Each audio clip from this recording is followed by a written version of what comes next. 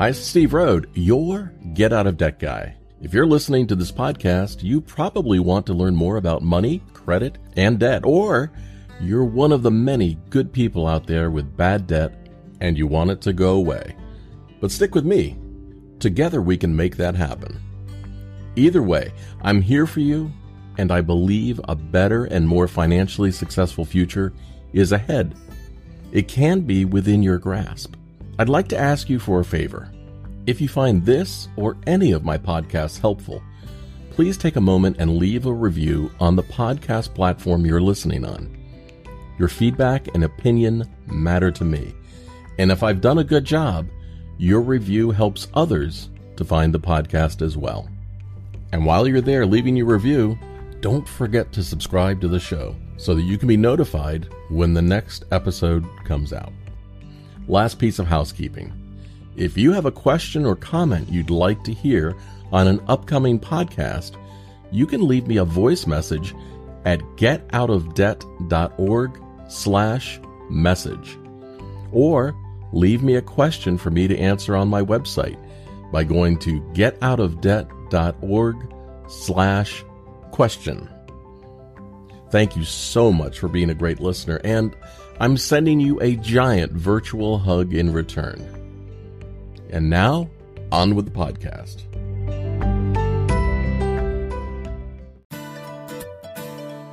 Hi, this is Steve Rode, your Get Out of Debt guy from getoutofdebt.org. Today I have two guests with information to share from inside the debt relief industry and from more of a consumer advice point of view. My first guest is Alex Vieco from New Era Debt Solutions. Alex is the vice president and co-founder of New Era Debt Solutions in California and has just stepped forward in a bold move to separate his company from the bad actors in the debt relief world. My second guest is Adam Baker from the website manversusdebt.com. Adam is a writer that has journaled his way out of debt and has a lot of good advice to share. Stand by. Here we go.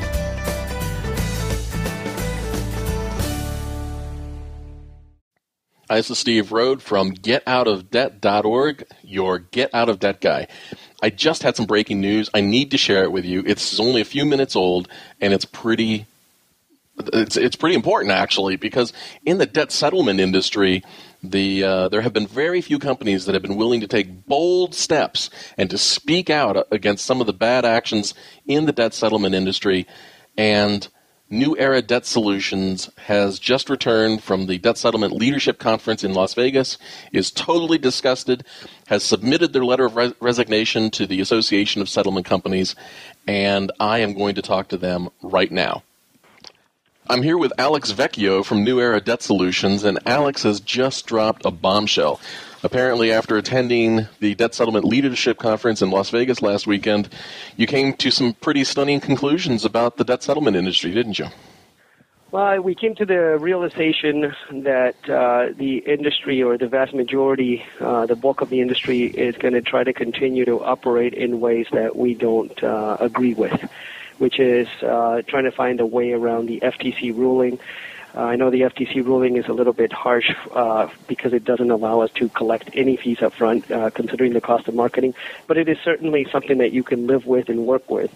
We've been working with a performance model for now over 10 years and certainly are still here, and I think it's a great solution for everybody.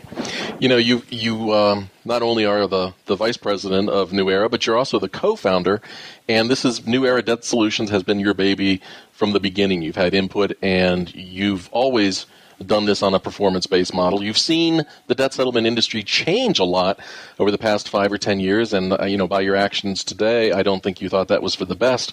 But right now, who do you think makes up the bulk of the industry? Are these guys that want to do good, or guys that are just trying to make a profit on the back of consumers? I honestly, at this point, I have to believe it's just people that are looking out for their own pocketbooks. I don't think that, for the most part, a lot of these groups are looking at from the perspective of a hardworking consumer that's run upon hard times. It appeared to me more like they were looking at how am I going to make my next big house payment or a nice car payment, as opposed to how am I going to help consumers get out of debt. we come from financial planning background, my partner and I. Therefore, we've always looked at helping people get out of debt as a tool to help them improve their finances. So it wasn't far-fetched for us to be able to go out there and do a performance model. We don't have any problem with performing. So listen, you already turned in your resignation to the Association of Settlement Companies, TASC, and you've told them, we're out, we're not playing this game anymore. So let's just lay it on the table and talk honestly. What was it specifically at the conference that turned your stomach? I think more than anything is that everybody's trying to go to what's called an attorney model, which they pretty much they're trying to find the loopholes within the law to try and make attorneys exempt. I think the spirit of the law is pretty clear. When they do talk about a face-to-face meeting with a consumer, they mean a face-to-face meeting in the course of regular business. As an attorney, you would meet with your clients. But when you're dealing with debt settlement and you're going to have a notary or a third party just show up to get the signatures, I don't think that's what the law intended, and I don't think the FTC is going to take that lightly. And definitely want to separate myself and ourselves from anything remotely close that is not in compliance with the FTC ruling. So these guys that don't want to play by the rules and they want to go their own way, do they not think that regulators are not watching out for them?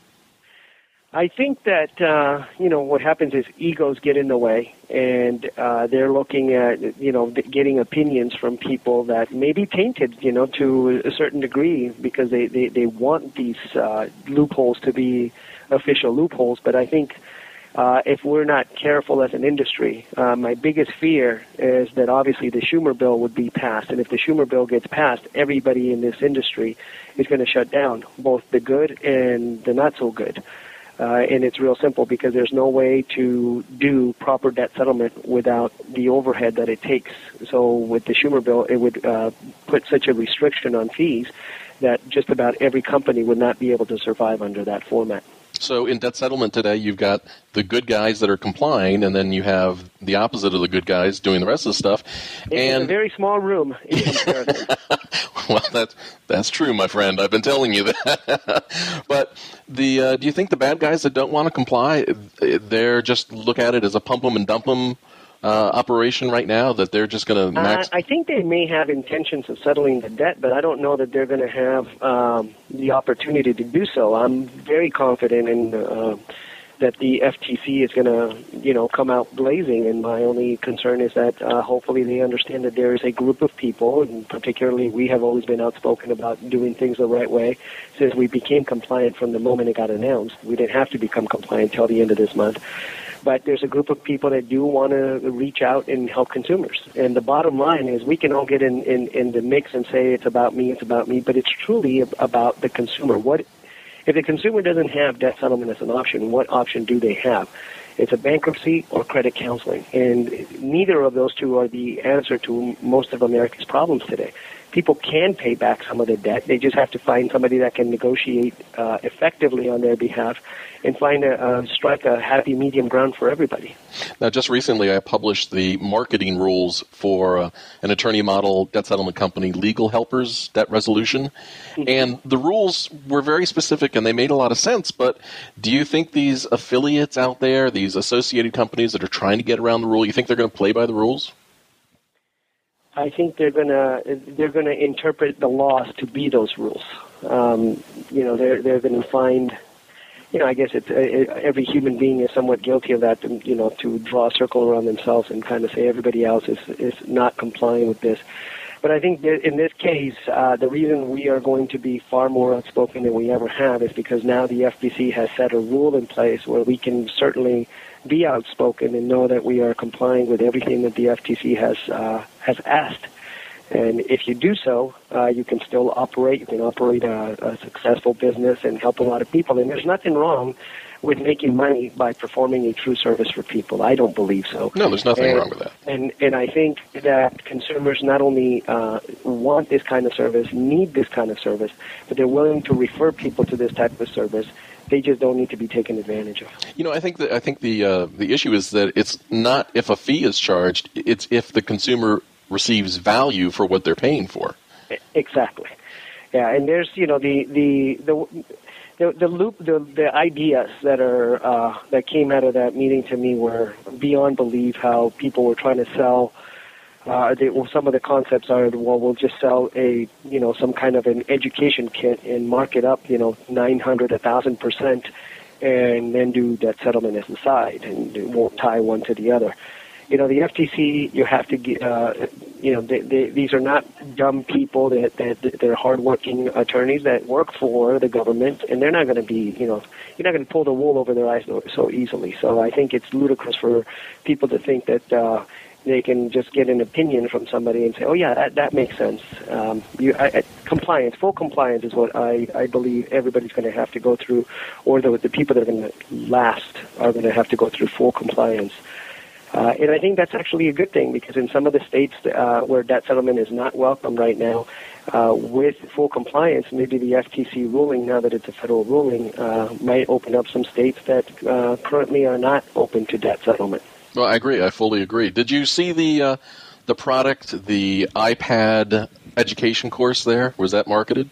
Yes. There's the iPad. There's the different educational kits. There's the, jokingly around. I mean, somebody even threw out the term, well, we can sell them a toaster. Yeah. And so for me, those things, I believe in high ethics. Every one of us, regardless of what business we run or what have you, we're all consumers. And for a moment, we have to put ourselves in the consumer state of mind when they're looking for this type of product, particularly. You're dealing with people's finances. It's not something you can take lightly. No. I believe that you have a fiduciary duty to do the right thing. On the iPad kit, I wrote about that in this past week, but I didn't know what the sales price of that was. I knew that the commission was $300, and they were talking about $30 a month or something.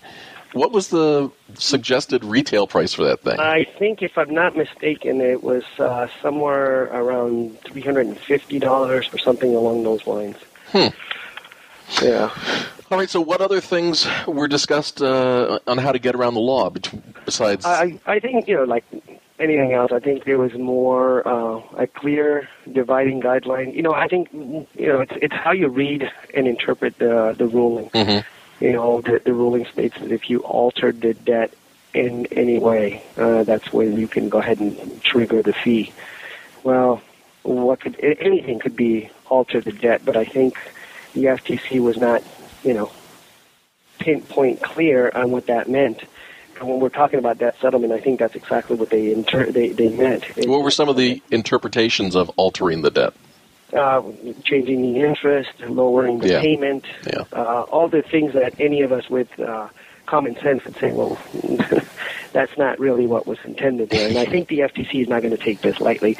I had the opportunity to speak to a gentleman who is with a government agency and has mentioned to me that the FTC is packed and ready, if you will. Oh, yeah, absolutely. And those are the things that, as an industry, and for us, I believe us to be an industry leader, we have to take that extremely serious. And I certainly don't want to be associated with anybody who's not going to comply 100% with the ruling. So what's your best guesstimate out of all of the debt settlement companies that are operating right now? What number do you think are good compliance companies like yourselves? It will probably fall in less than the 50, less than 40 rank. Mm-hmm. Of all the companies that are out there, I think less than 50 companies will come out and say, okay, we're going to go ahead and be compliant. There is a slight adjustment that all of us have to make, and, this is where if you run a good business, you have to just bite the bullet for a few months. But if you're focusing on doing what the consumers are hiring you for, they're hiring you to settle debt. So that's what we should be doing, settling debt. So what's not hiring us to enroll people. Since the conference was in Vegas, I'm going to ask you for a betting answer from you. What's your estimate of these cowboys screwing things up and killing the industry altogether because of their bad acts? Oh, I'm a betting man in the positive sense because I've been doing this, like I said, for over a decade. So I'm going to bet that the good people will prevail. I think this is a vindication for any of us who have always performed based on results. I think more than ever, the FTC wants to see that.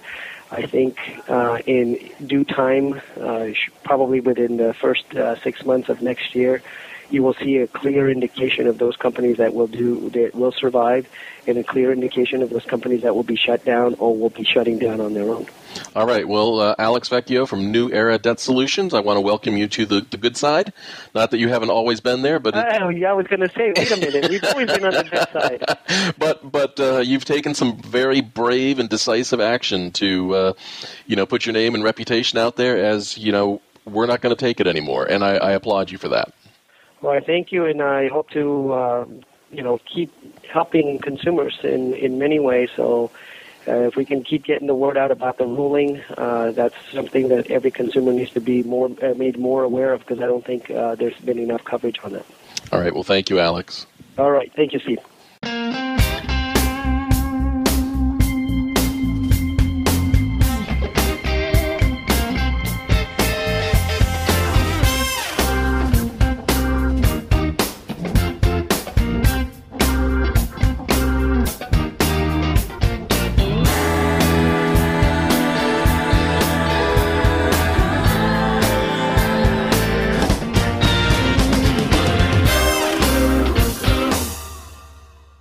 With me today is Adam Baker from the website manvsdebt.com. Adam, who goes by Baker, lives an adventurous, insightful, and somewhat torturous financial life. He's laid it all out there for readers to see in the past, and he's gone so far to list his income and expenses each month to allow readers to poke internally inside his financial life. Welcome, Baker.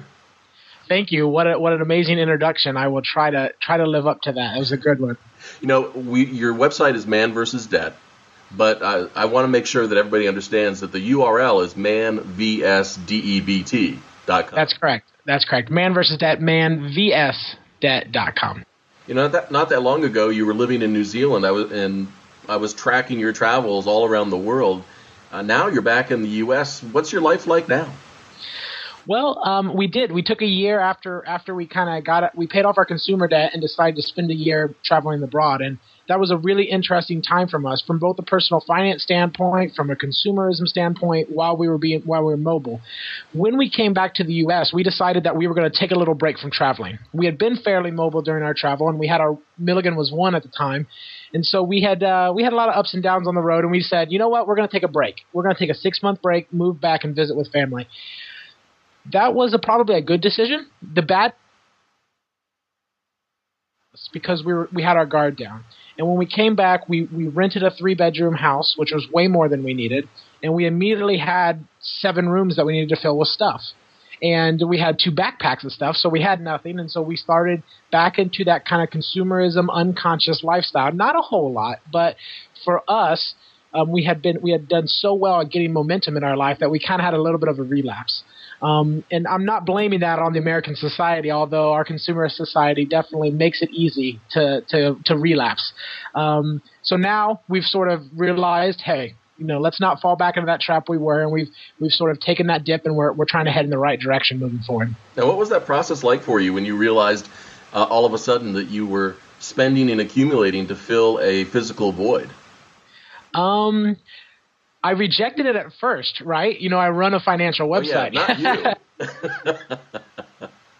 No, not you. No one can know, especially. So we rejected it at first, thinking that, this was we things weren't out of control. We still knew where things were going. We still knew where our money was going. And then it was just fed up, because it was one of those things like, better that, okay, not only for the site, because that's never our motivation, but in some respect, the site did help with the accountability. I'm like, I'm writing about this. I have a community of people who think my story is inspiring. What am I doing? What am I doing to myself here? And so I never do anything for the site, but this was one instance where the site kind of kicked me in the butt again. Some of that external influence said, hey, not only do this for yourself, but, you've built this community of people that are kind of, count on you to not slack off here, and these are our own goals anyway. So that was kind of the thought process when we went through it.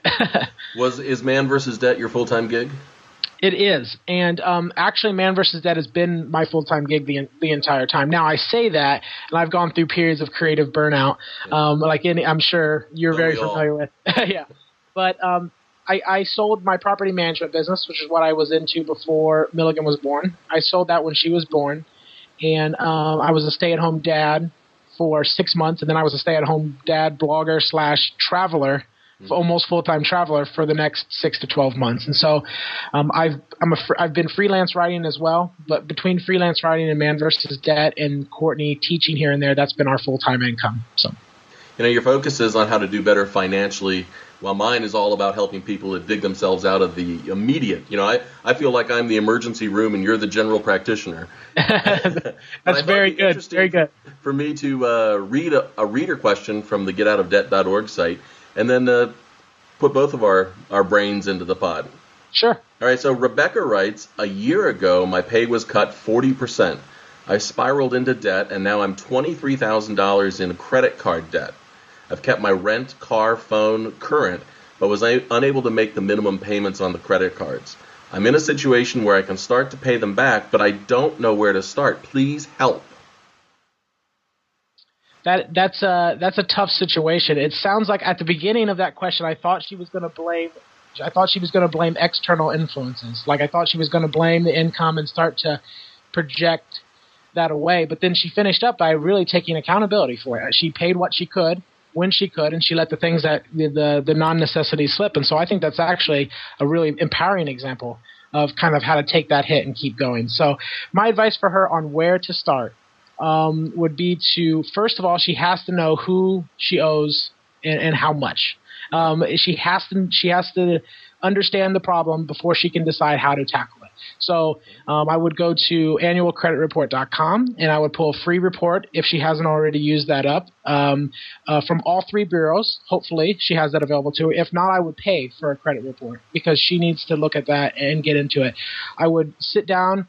If it's just her, hopefully with a friend or with someone that she trusts and that is a good financial influence and that will donate a couple hours of time to really help her plan out how much she owes, where's the interest rates, and how to get in contact with those accountability, people. That's always good.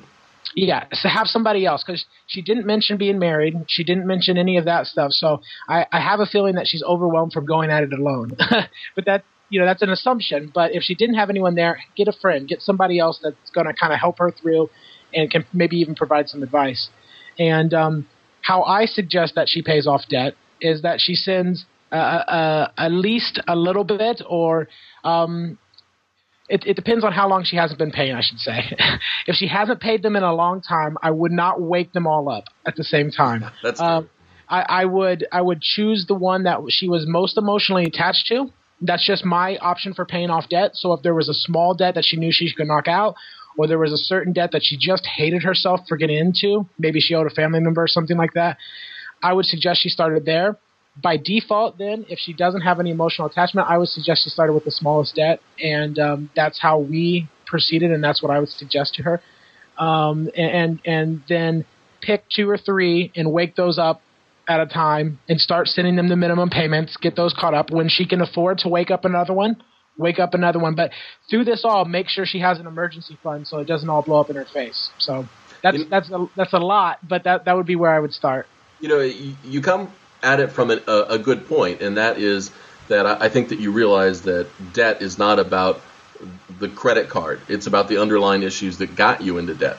Yep. And one of the things that concerned me in her question was that she said, I spiraled into debt, and I'm now $23,000 in credit card debt. In a situation like this, I think an awareness about how you got into debt, kind of, that financial autopsy about what led you into that situation is important so that you don't repeat that situation again. Absolutely. That's a great point, because $23,000 in credit card debt is a lot. Recently, you released a book that people can buy on your site and they can download. You were kind enough to send me a copy of it. It looks great. I read through it all. But I thought it'd be meaningful for you to describe the benefits of how to unautomate your financial life. Unautomating your financial life is sort of a fun term. I don't know if anyone used that automate, but that's the term that Courtney and I applied when we really sat down and started to break into our financial life. And there were 2 big components of unautomation for Courtney and I. The first was the actual tangible simplifying of our financial life.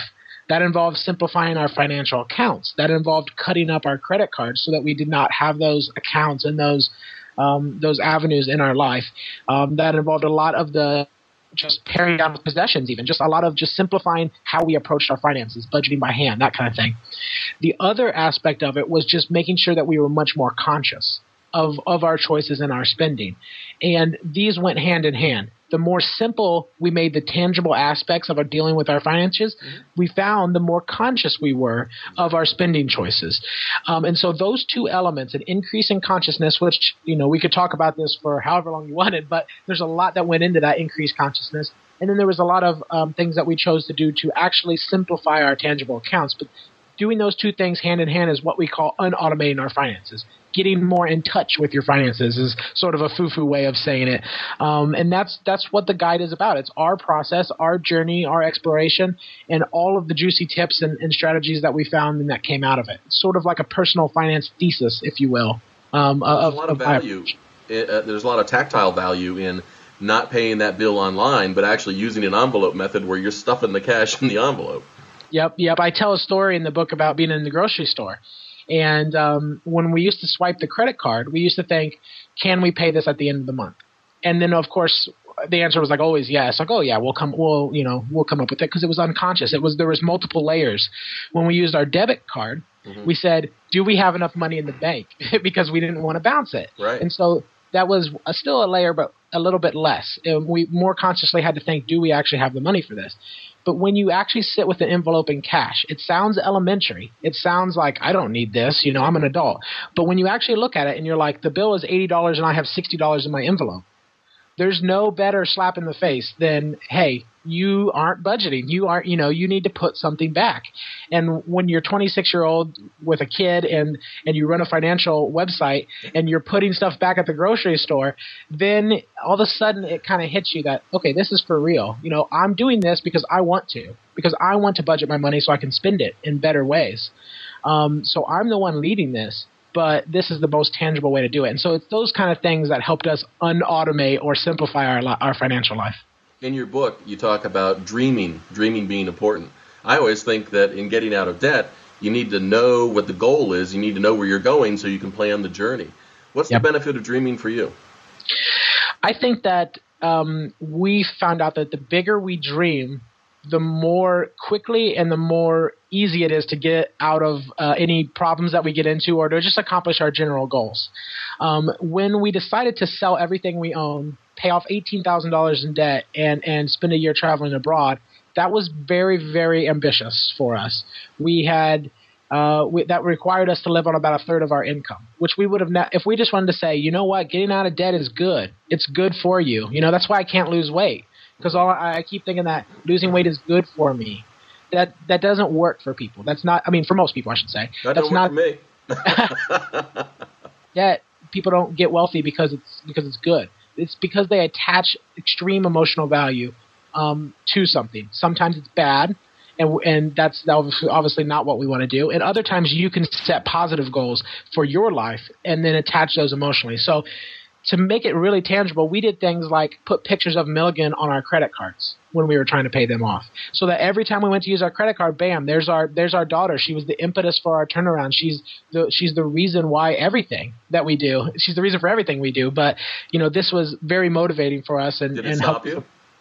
Sometimes I can't say we never made an impulse purchase, but at times it did, where we looked and thought about that. Other people do dream boards, or they change their background, or they change their passwords to debt free. Don't put all your passwords to debt free to your friend, but you know what I mean. Their passwords, their desktop, their poster on the wall. We're all pushing them to accomplish their financial goals. All right, Baker, it's been a real joy. I've taken up quite too much of your time. Not at all. I'm a real fan of your site, and I just can't wait to see where you go next. Well, thank you, Steve. As you know, early on, like I said, you've been doing it a lot longer than I have, and your site was a big influence on me in getting started. So it's awesome to finally get the time to talk face-to-face, and I appreciate you having me on for the interview. All right, thanks. Thanks. Did you like this show and want to hear more? Well, just subscribe via iTunes or subscribe to the free RSS feed from the getoutofdebt.org site. You'll find the links for all of this on the right-hand side of the site. Do you have a question you'd like to ask? No problem. Visit getoutofdebt.org and follow the links to ask your question online.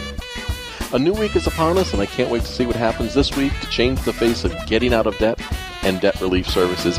It's never a dull time when it comes to getting out of debt. Thanks for joining us. This is Steve Rode, your Get Out of Debt guy, urging you to practice safe debt till we meet again. Bye-bye.